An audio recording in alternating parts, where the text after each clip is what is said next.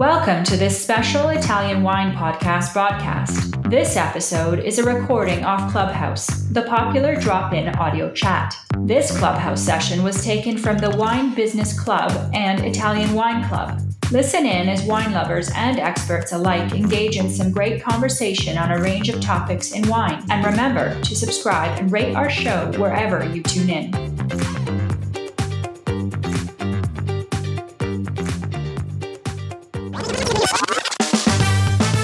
Before the show, here's the shout out to our new sponsor, Ferro Wine. Ferro Wine has been the largest wine shop in Italy since 1920. They have generously supplied us with our new t-shirt. Would you like one? Just donate €50 and it's all yours. Plus, we'll throw in our new book, Jumbo Shrimp Guide to International Grape Varieties in Italy. For more info, go to italianwinepodcast.com and click donate. Or check out Italian Wine Podcast on Instagram.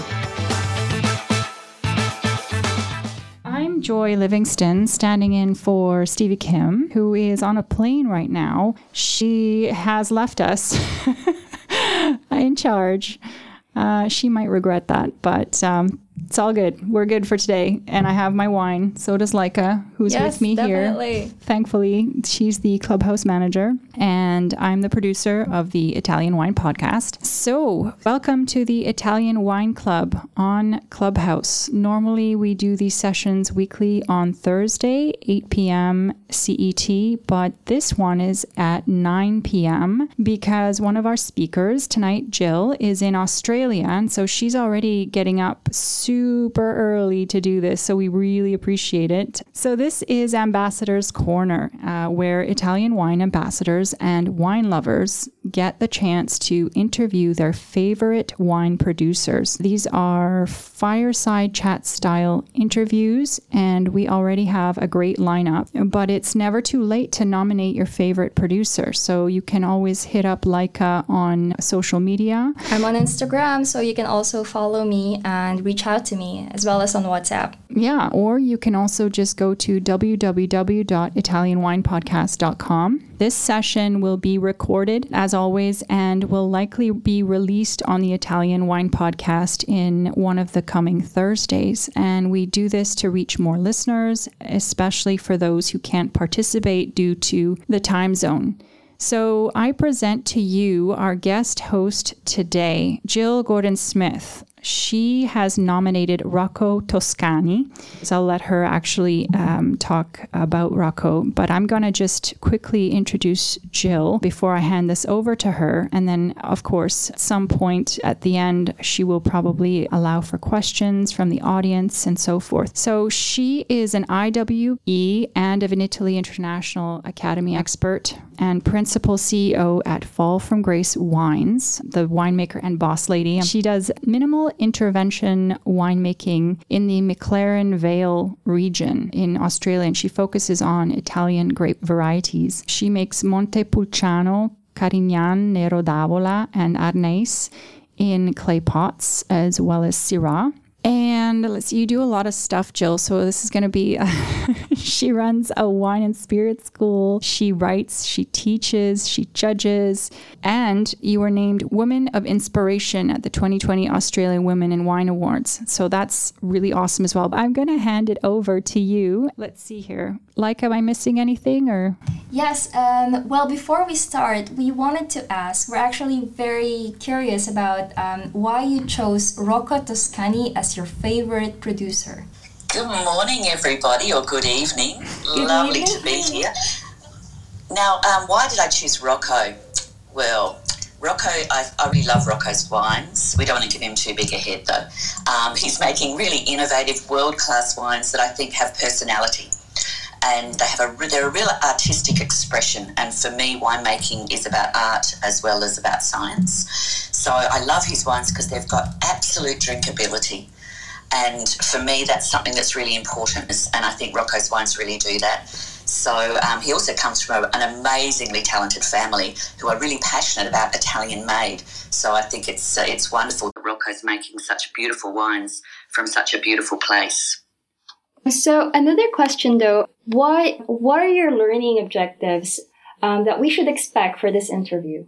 Really, I'd love people to understand the impact that Italian native grapes are having around the world, especially in Australia, because they're so important for addressing climatic issues here. So it's wonderful for me to have the opportunity to talk to other winemakers, like-minded winemakers, that are using native grapes that I can use here that really help me with my winemaking. So thank you so much. Well, okay, so we're gonna give you the floor.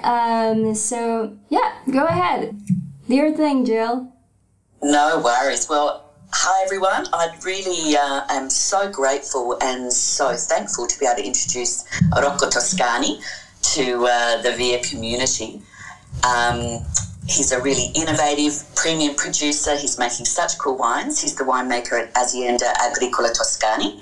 So I know as a child he wanted to be a horse breeder, and because he's always loved animals. But he has quite a well-known family, a well-known father, and so he picked up a camera, which is probably the same as his dad, studied, opened a personal studio, and went to school to become a photographer, and worked around the world doing that. But he was called back home to be a winemaker, and now he's a winemaker in Casale Marittimo. And I know that Rocco considers winemaking to be an art as well. So ciao, Rocco. Ciao, Jill.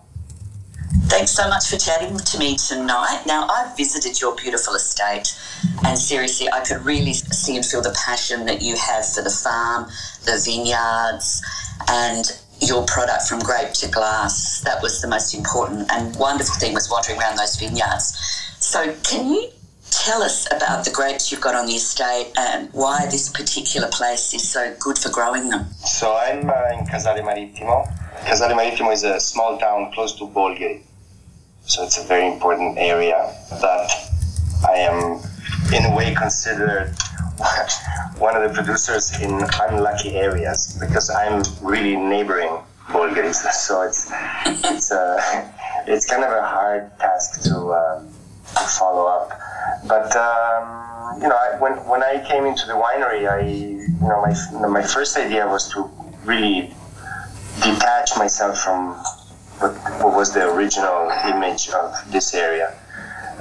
So I think it's a very important area, and it's wines grow really well, and it's in a way it's an easy area. Let's call it like that. It's made for that, or at least it shows that it's made for that. And so I grow Syrah and Cabernet Franc as my primary grapes, and then I have Teroldego, and then I grow some Greco. I put the white grapes because I do co-fermentations with the reds, so I started this way, and I'm still doing it. But now I'm also doing a very, very small collection of Greco. I do around 400 bottles of it, but it's very, very interesting. So probably I'm going to grow with that too. And so yes, I love this place. It's so gorgeous. I think we're both coastal winemakers. Where I am in McLaren Vale, it's got a very similar vista. And then when I first stood on your land and looked down towards the Tyrrhenian Sea, I was really struck by firstly how beautiful it was, but also how familiar it felt for me as far as the landscape. And it's just on the edge of Bolgheri. It's a bit like Coonawarra in Australia, which we grow great Cabernet. If you're outside of that region, and even if you're just a metre outside of that delineated area, you're not considered to be in the best area, but the wines are amazing. So does this give you a bit of a freedom to be just on the edge? Yes, because to tell you honestly, I picked up the winery as being a winery that was, I wouldn't say imitating, but at least going in the direction of stylistically of Bolgheri.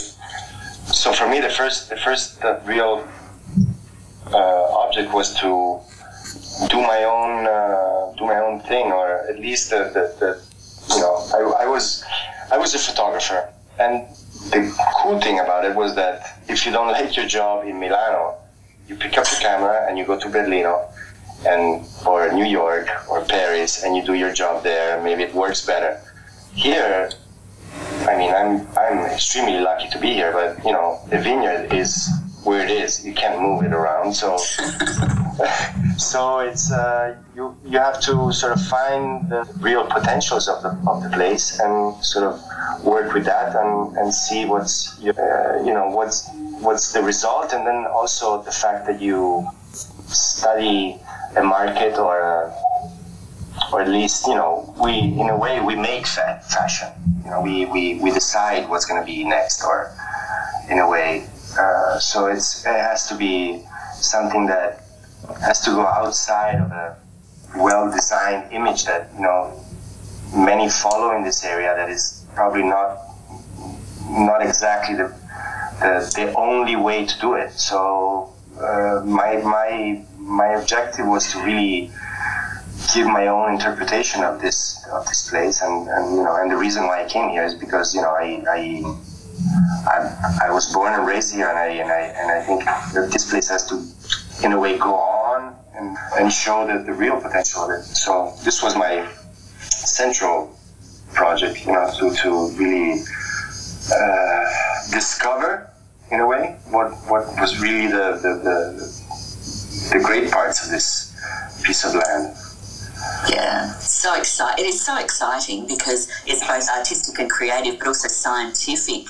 So, you know, I love wines that reflect people, like their personalities and also their place. But if you could make wine anywhere else in the world, I'm going to put you out of your comfort zone here. Where would you do it, and what would you make? I don't know. I'm a big lover of Sangiovese, and I don't know. I'm a very, very, very solitary person in a way, and so probably I would see myself somewhere in some heroic winemaking side of a mountain somewhere where it's, you know, maybe a place where there's a little bit more water than here, because now it's starting to get really dry, or, you know, depends on the season. You know, when I talk to my friends in Valtellina in the spring, they say, "Oh, it's still snowing here." I'm like, "Okay, no, this place is cool." You know? So, you know, it's every place has its own story. I think. I honestly, the reason why I came here is, so this is the story. I have to tell you this story. I was born and raised here, and I love this place. I mean, I could do anything for this place. So I went with my father in Bordeaux, and the show went terribly bad, but really bad. So I sort of started to calculate how much longer he could hold on to a project like that was just, you know, I don't know, it wasn't really working in a way. And so I picked up the project of wine because, in a way, to defend the land where I was born. So, in a way, I had to sort of find the right solution to make it, in a way, work. And you know, it's you know, I'm attached to this place. So it's you know, for me, seeing things that go better and better every year, it's, you know, it's an amazing thing. It's I don't know, it's a love story in a way. It is a love story, absolutely. Yeah. Do you find, so for me, I can see how connected you are to the land, and for me that's the most important thing is the vineyard, that we sort of each year we're showing an expression of that particular vintage. It's like having a time capsule of that year. That's what I find so exciting, and I can see that in your wines, having looked at quite a few of your wines now, because, you know, I only discovered your wines through VIA. If I hadn't come to do the VIA course, I wouldn't have met Pinta, and I wouldn't have met you and all the other, you know, amazing ambassadors that we've got there. And I was blown away by just how genuine you were and how country you were, even though you're such a cool, tall sort of person. Like you're very much solitary and country, quite shy. So it's really good to look at your wines and see that expression. And I want to ask you, what part of the process do you enjoy the most? Are you a vineyard person or a wine person? Do you enjoy the winemaking more or the vineyard? I think the whole the whole thing comes from the fruit. So I'm completely dedicated to the vineyard. I mean, this is like, I'm obsessed in the vineyard. It's, I don't know, I cut all the grass in the vineyard by hand with the, how do you call it, the little thing, with the strings in the end of it. With the snipper in Australia. Yeah. Dice spugliatore in Italian. But anyways,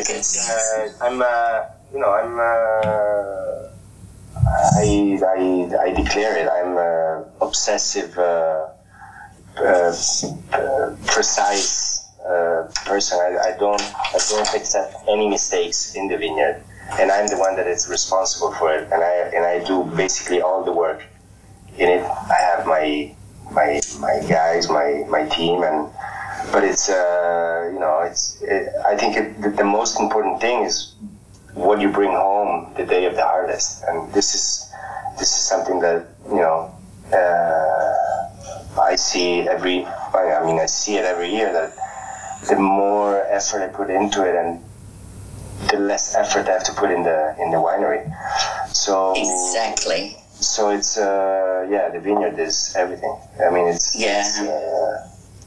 there's and then the winery is important, but at the end it's just a very, very, very small process that compared to what you do to bring home a perfect bunch. I mean,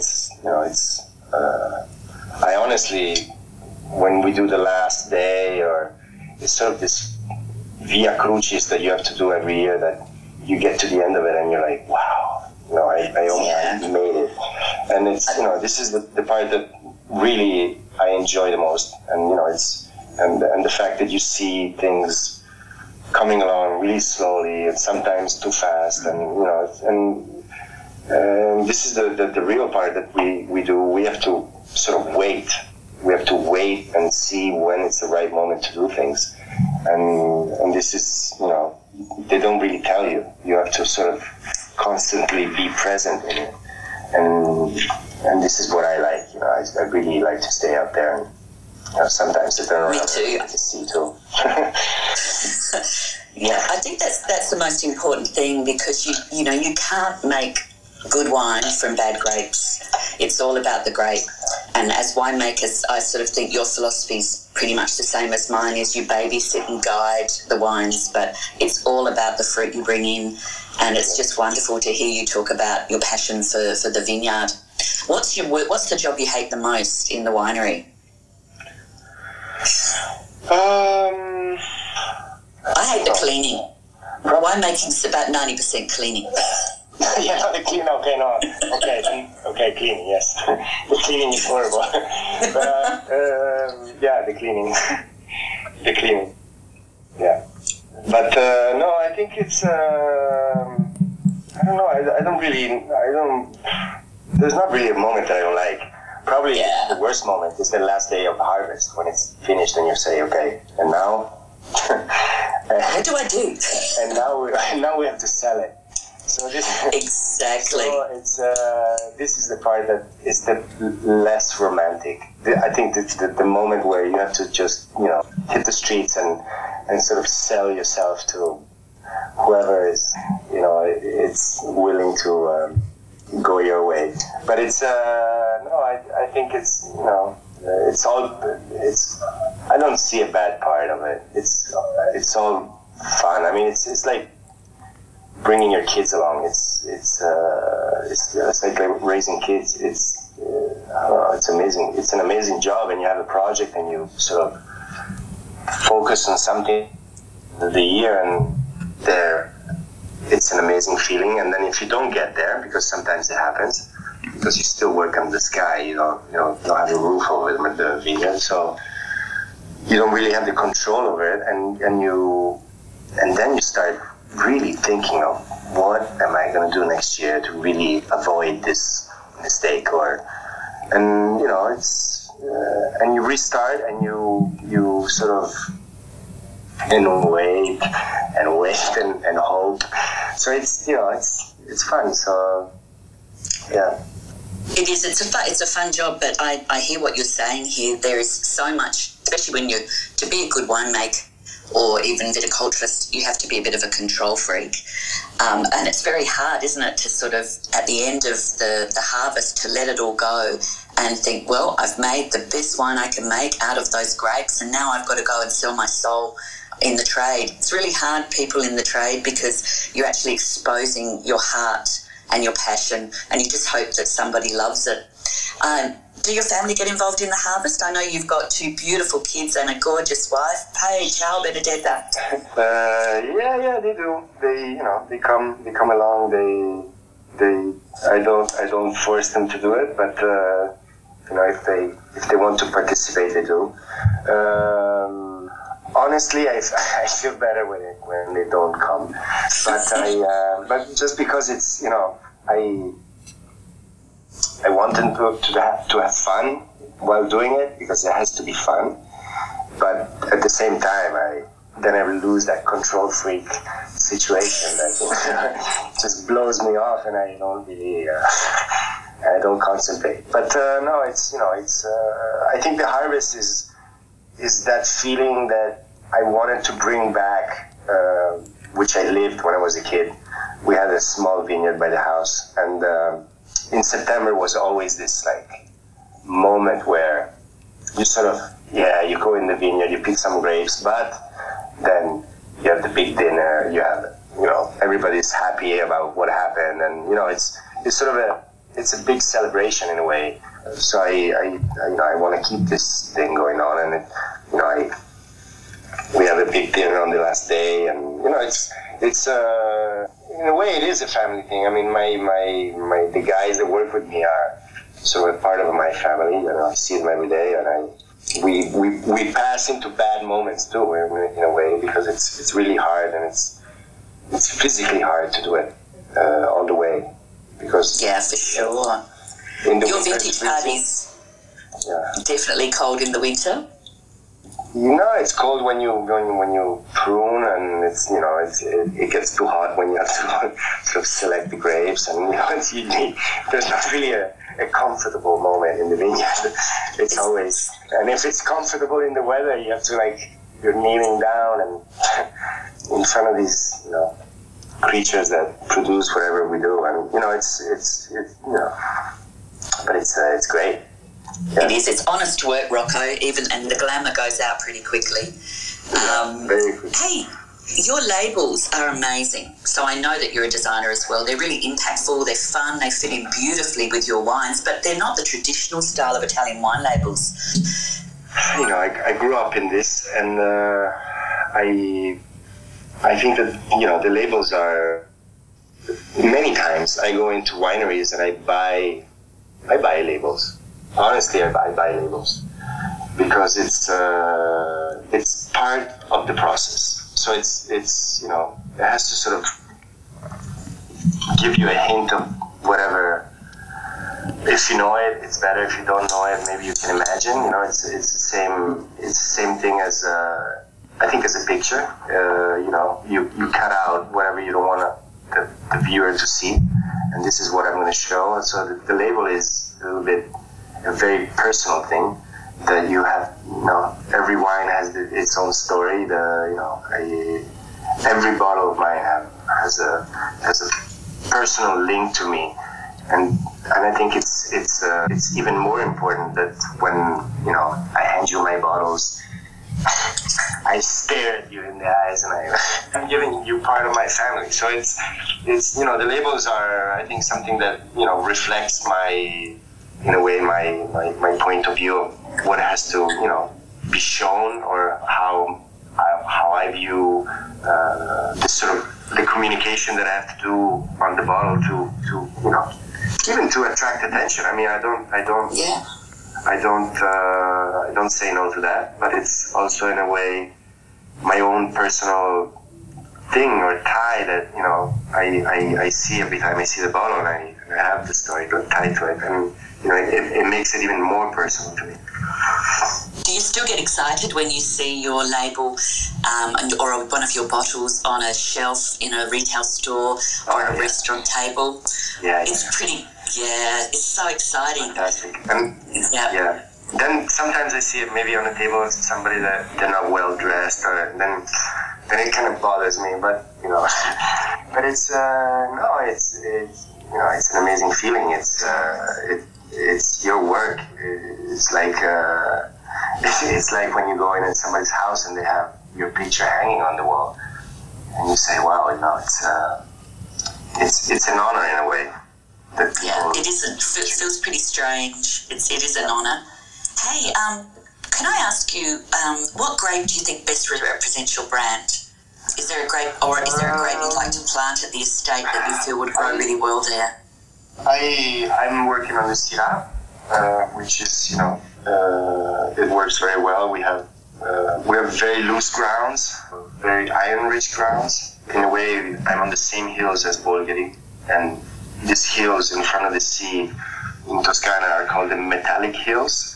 I don't know if you know, there's a town in Isola d'Elba which is called Portoferraio, where it was like a huge mining place for iron. So Syrah and Cabernet Franc are the main grapes that I grow, and I think they have a fantastic expression here. Honestly, I wouldn't change for anything. Probably, no, I don't know. If I was maybe in a different area with different temperatures, maybe Sangiovese would, or maybe at my height, at the vineyard, could work. But it's. So you're happy with the grapes that are growing? I'm super happy. Yeah. And it's as I said before. I mean, sometimes you have to sort of. Yeah, I would like to replant the vineyard in another way, or no, maybe not, but this is the way it is, and I'm gonna make it work this way. It's something that I have. Somebody sort of handed me this beautiful thing, and I am gonna pass it to somebody else, and whoever decided to put this, and I agree with it. I mean, I'm changing little parts, and I'm grafting, for example, the Terolivo slowly with the Greco, but no, I think I'm going to continue with the Cabernet Franc. I think this is the real grape in this area. It has an amazing expression, and all the producers that make Cabernet Franc, 100%, I think make very, very, very interesting wines. Here. And, I think what would be wonderful to do is, as I said, McLaren Vale, where we live, looks really similar to your area, and it'd be really cool for us to make a Syrah over here, and then for you to come over, make a Syrah here with me, and then I'll come over and make a Syrah there with you. Sure. We hang out and do a collab. Hey, yeah. What do you like to drink when you're relaxing? Are there any other producers in your region that you admire?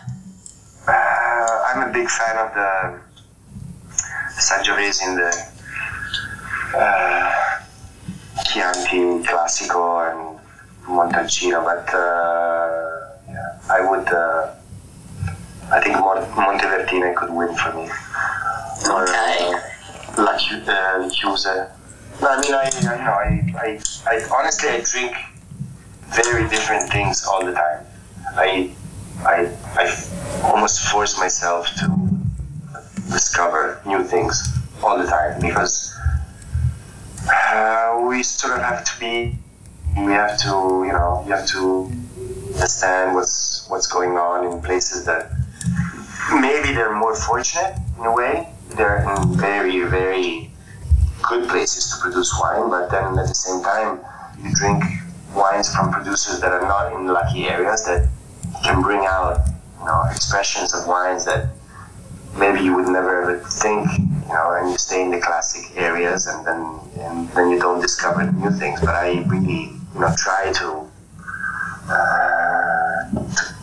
taste everything I can, so that, sort of enlarge my knowledge, or, things that I select things that I don't start to analyze, to, in a way, imitate also.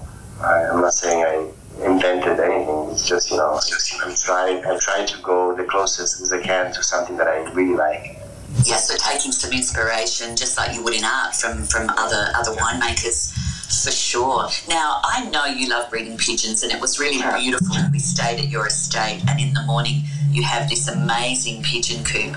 I had no idea that pigeons cost so much money, but how did this fascination start, and what do you love most about your birds? So this thing started when I was living in Paris. And I was working in Paris, and I would go on Sundays at this market, the same bird market, and I would sort of buy these birds that I would breed, and then go back to the market. And then one day I loved to eat pigeon because in this area we eat a lot of pigeon. So when I decided to come back, I wanted to sort of have my own pigeon coop with the pigeons that I would eat. But then I started looking on, I was looking for the tastiest breed, and then I kept falling into these homing pigeon auctions, and I was like, why people spend so much money on these, And so I started reading, and then I sort of figured out that a homing pigeon is exactly as a racehorse. There is the feeding part, there's the breeding part, there's the racing part. And for me, it's an amazing feeling when you see them come back from a huge race. They can race around 1,000 kilometers in one day coming home. And, when you see them coming home, you're amazed the fact that an animal that is released, it's such a distance, just, comes home. And for me, they come home for me. They come home for their own wife or husband, and they, but they're attached to the house. And this is the reason why in one of my labels I put a pigeon, is because Lumeo. My whole life I traveled a lot. I went in many places, but every time I had a minute, I would jump on a plane or a train and I would go home. So, this is a sort of something that ties me to this place. The first time I tried to, release them someplace and I saw them coming home, I was like, wow, this is like, it just blew me off. And, and from there I started. And, I race every year, and I'm very competitive. Obsessive. How do you say? I like to be. I like to do things well. I like to do it. And so I started racing pigeons, and it's a lot of fun. It's a very nice. It's a very incredible animal in a way. They're attached to the house, and they fly for hours and hours to come back home. And once they're home, you prize them with all the effort that you can. So this is, it's very, in a way, it's very similar to making wine. I mean, it doesn't really change. You put that extra effort, and things just come out the way you sort of thought of them. Not always, but most of the times. Yeah, it's wonderful, because my grandfather used to breed pigeons in London. We had massive amounts of pigeons, and when I was flying, I spoke to a pilot once who I said, please don't talk about flying tonight, and what do you like to do? And he said, I breed pigeons. And he said, they're the most aerodynamic bird in the world. Yeah. So you can't get away from that. They're a piece of design. I mean, these things... They are a piece of design. They fly on races that are around 400, 500 kilometers. They fly at on an average of 80 kilometers an hour. These things they're amazing. When they come home, it's just, when I talk about it, it gives me shivers. So that's obviously one of the things that makes you really happy. So what other things make you really happy?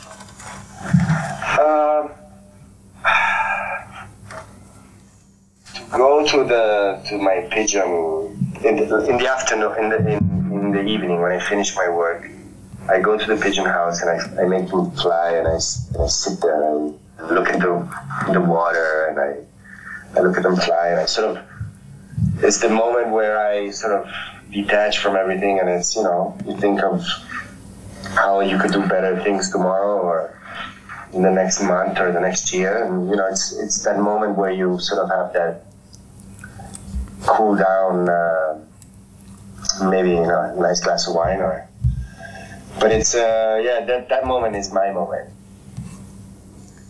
That's really important to have that. It's like a mindfulness, a meditation. Yeah. So where would you like to see your brand in the future, Rocco?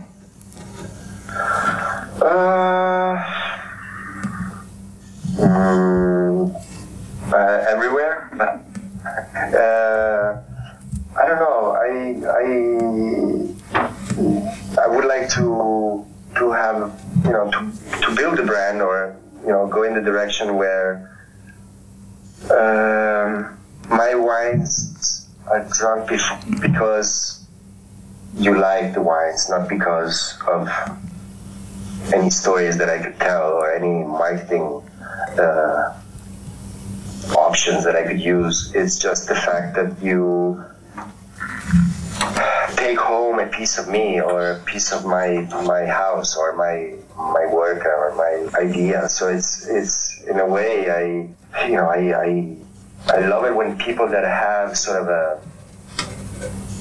different head, or they work, or they have curiosity to sort of jump into something that an intimate thing. So I think my idea, or my real dream is that my wines are appreciated because this is the way I make them, and not because anything else. So it's that's the really difficult part, that you sort of. I'm not really a big social media or whatever. I don't really do that, but I think the results come from hard work. So when you see the bottles in places that I like, this is I think the most amazing feeling is when you go to New York in a fantastic winery and you find your wine. You're like, wow. I made have to very quietly take a photo of the wine list. Yeah, no, but without having nobody seeing you, and you don't post it because it's just like it's something that you feel like an idiot. Yeah, and at night when you lay in the bed, you're like, wow, look at that. I'm sitting by these amazing producers, and I would have maybe never have thought to be in this spot. So it's but I think it comes really, really, really, really, really slowly. And I think who's going to really enjoy the effort that we put into it is the ones that come after us. In a way that you build this piece of the piece of your life, and you sort of every year you try to make it better, and you try to and you can't really go and tell people I made it better because it just sounds really stupid. You have to keep quiet, and maybe that the year that you're selling that year is not really the best one you made, and you sort of have to you can't really say at home I have fantastic wines sitting in the winery, but at the same time you think of the year that you made that wine, and you sort of you put all yourself in. So this is the really, really cool part, is when you see your wine somewhere that you like. That's amazing. So I can open the floor to some questions. I'm sure there's a lot of our ambassadors. I see Melissa there, and Corinne, and Hugh, Hayley, Xiaoying, Fanny. Has anyone got some questions for Rocco? Ciao, Melissa. Ciao, Rocco, Gill. Hi. Hi, Rocco. So I've tasted your wines a number of times and have been very lucky to visit your estates with Gill and Corinne and Pinta from back in the day. And so much has changed. You've really evolved, and it's been a pleasure to watch you get more focused and tighter in your wines and your mission and what you want to do. So I have a two-part question. One is about your white wine, your Greco, because I remember tasting that back in 2019, and I think you were still trying to figure things out with that. And so I want to ask you what the genetic material is for the Greco. If it's Greco Campagna or if it's Greco Bianco, like that you would find in like Calabria or Puglia. And the second part question is just you make predominantly red wines, and I completely understand the move around Bolgheri and in your area and Casale Maritimo to move more towards Cabernet Franc, which I think is absolutely great. Adore your expression of Syrah. I remember when we were sitting with Stefano Amerighi from Cortona and in Italy, and both with Stefano and you guys have the best expressions of Syrah in all of Italy, as obviously in Tuscany.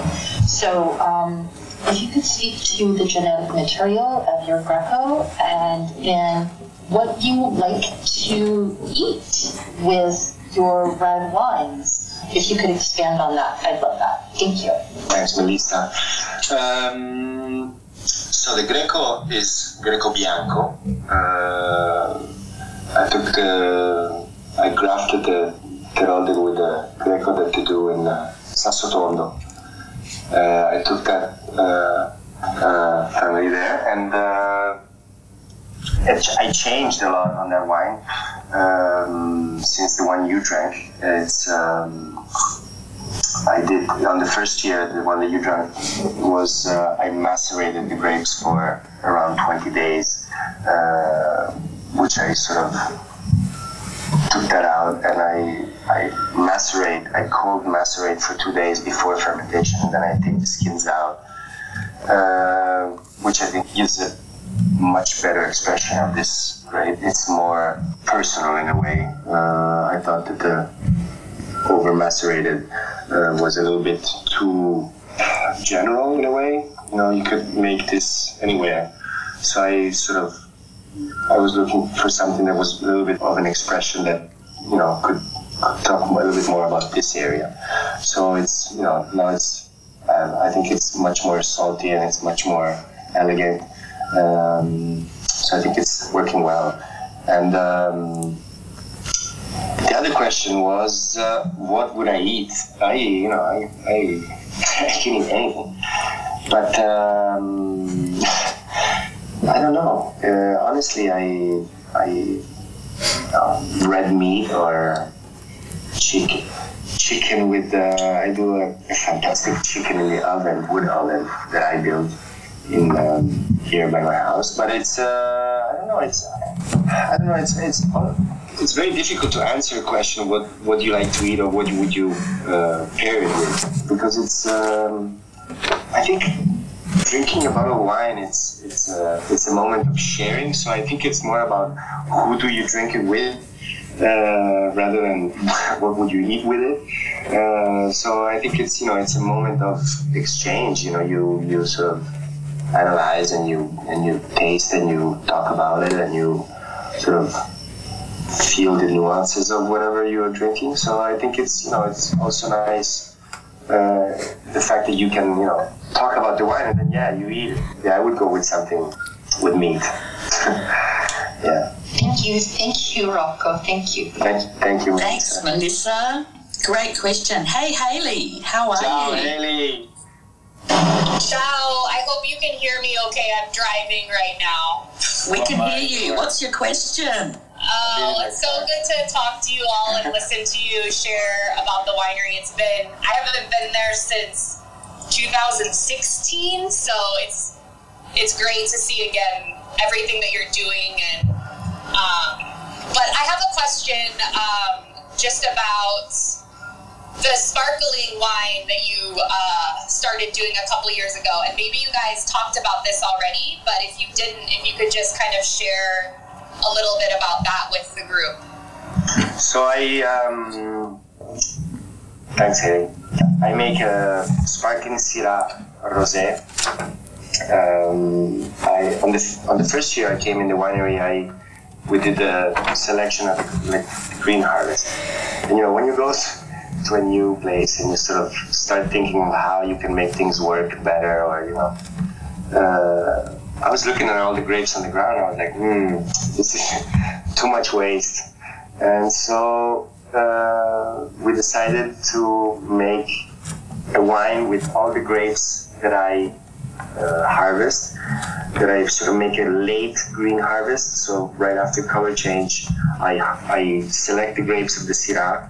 So I leave the very good bunches, and I take off all the sort of the clusters or the bad position grapes, and I so very high in acidity and very little color. Still, sort of half of the bunch is in a way green.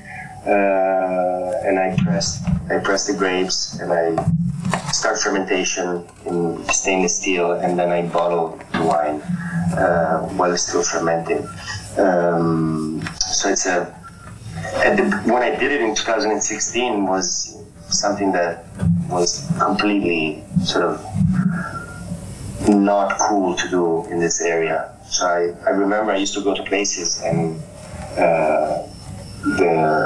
the owners of restaurants would ask me if I brought a beer or something like that. So it was, at the beginning, it was kind of hard to have people understand that in this area we could do something that detaches a little bit from what was the classic winemaking. So it has been a fantastic experience for me, and it has been something that it helped me a lot to analyze also the other wines in a way that you realize that you can do things that are completely different and you actually like them. I don't say that the other people like, I like it. So it's fun to make something that goes, a little bit outside of the normal voices of your area. So it's a project that continue. I changed the bottle now. It's going to be in a clear bottle, so you see that it's with col fondo. And so no, it's something that it's instead of doing a white wine at the beginning, I did that, and it was my way of saying that I don't want to do or rent a vineyard of Vermentino because I need a white wine, because in this area they sell more white wine than red wines. But it was more of a fact that things can be changed in this area. So that was my thought of it. Fantastic. Hey, great question, Haley. Look, we've got time for one more question. Corinne, how are you? Good to see you, mate. Good to see you. And ciao. We'll hear you. Yes, ciao. Rocco, I was just wondering, you talked about, I guess how important, obviously, everything is in the vineyard, and maybe some of the changes that are happening. So, climate change, of course, we talked about maybe it's getting drier there. Are there some things you've had to, or processes you've had to change in the vineyard to adapt to some of these, new conditions and climate change?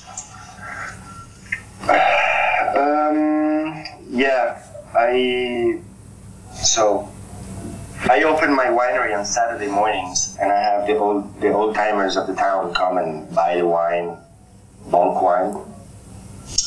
And so this is, for me, it's one of the best moments where they sort of analyze your wines and they give you comments.